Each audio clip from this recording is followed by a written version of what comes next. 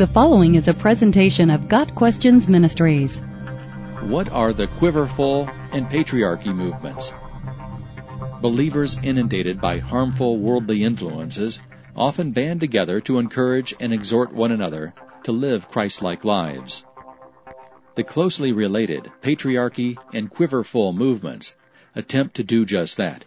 The desire to protect their families from the influences of a godless world drives some to search the Bible for alternatives. In general, these movements emphasize the leadership of the husband or father, the blessing of children to a family, and the education of children in a Christian worldview. Proponents of the Quiverfull philosophy emphasize that children are a blessing from the Lord, and He alone should open and close the womb of a woman.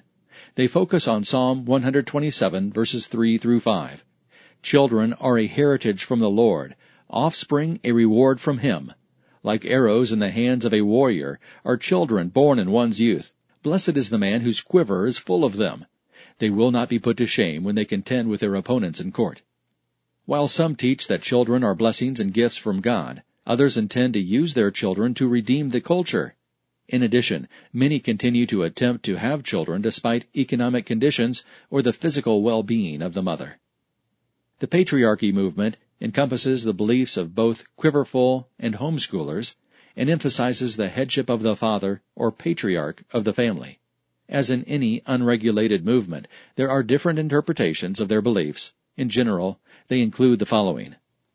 God has granted men authority over their families. Preferably, men should be in charge in the workplace as well. Women's sphere of influence is the home. Women should only work outside the home in context of her domestic responsibilities.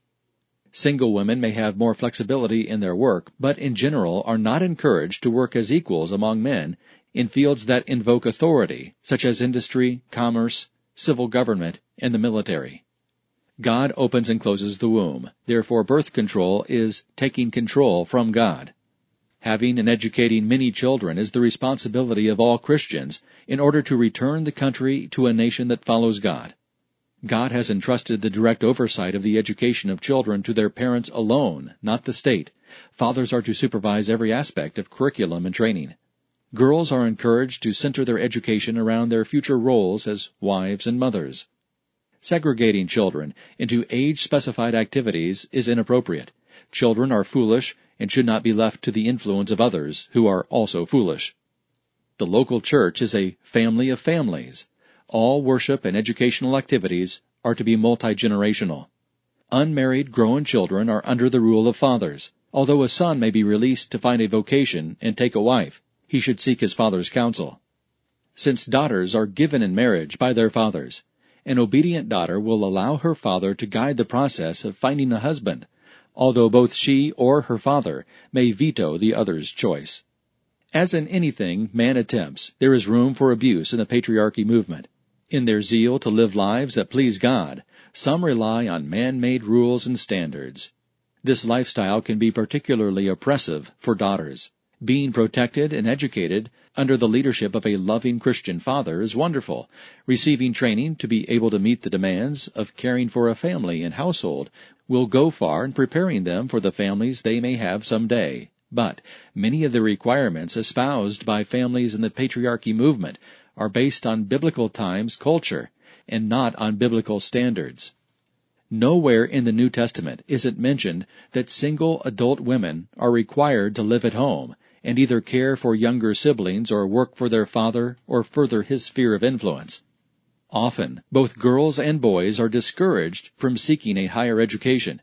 Many adherents believe that secular colleges are too damaging, and a higher education isn't necessary for a young woman who is being trained to be a mother. Another troubling issue with some in the Patriarchy movement is their goal to have and train children for the expressed purpose of returning America to a Christian nation. They fail to accept that the kingdom of God is about God's relationship with individuals and His church, not earthly political entities. Perhaps the greatest danger of the Patriarchy movement is the potential to raise the husband or father to a spiritual authority approaching idolatry. While the man is the spiritual head of the family, he is not the intermediary between family members and God. All of us, from the most powerful king to the youngest child, are called to develop a personal relationship with God. Our high priest is Christ. Others can provide wisdom and training and relate experience, but no one should feel that there is another person between him and God. The Quiverfull, homeschooling, and patriarchy movements are attempts to follow God in a wicked and perverse generation. It is vital that we be in the world and not of it.